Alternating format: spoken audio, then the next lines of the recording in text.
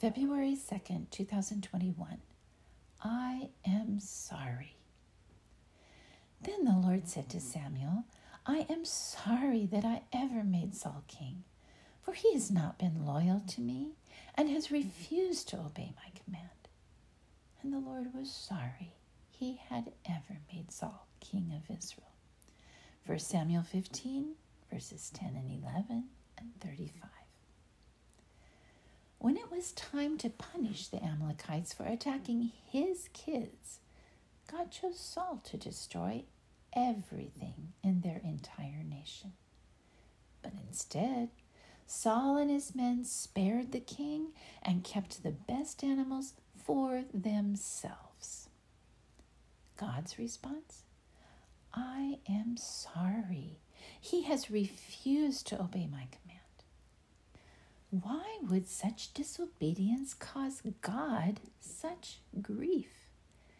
Surprisingly, Saul's lie to Samuel reveals a truth that God already knew. They had saved the plunder, quote, to sacrifice to the Lord your God. Evidently, God was not really Saul's God. In fact, Saul had already set up a monument to himself. Now we understand that God wants obedience rather than sacrifice, but God's sorrow stemmed from a deeper issue, broken relationship. When Saul did not destroy the enemy who harmed God's kids, he proved that pleasing God was not important to him.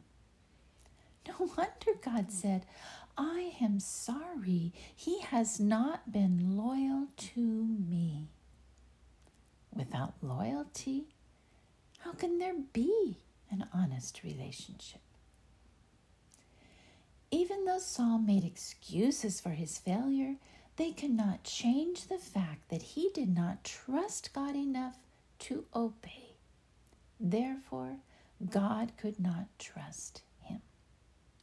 Furthermore, God loved Saul, but Saul loved himself. Relationship, the most important thing to God, was broken. And for that, God was sorry. May I never hear God say, I am sorry, concerning my relationship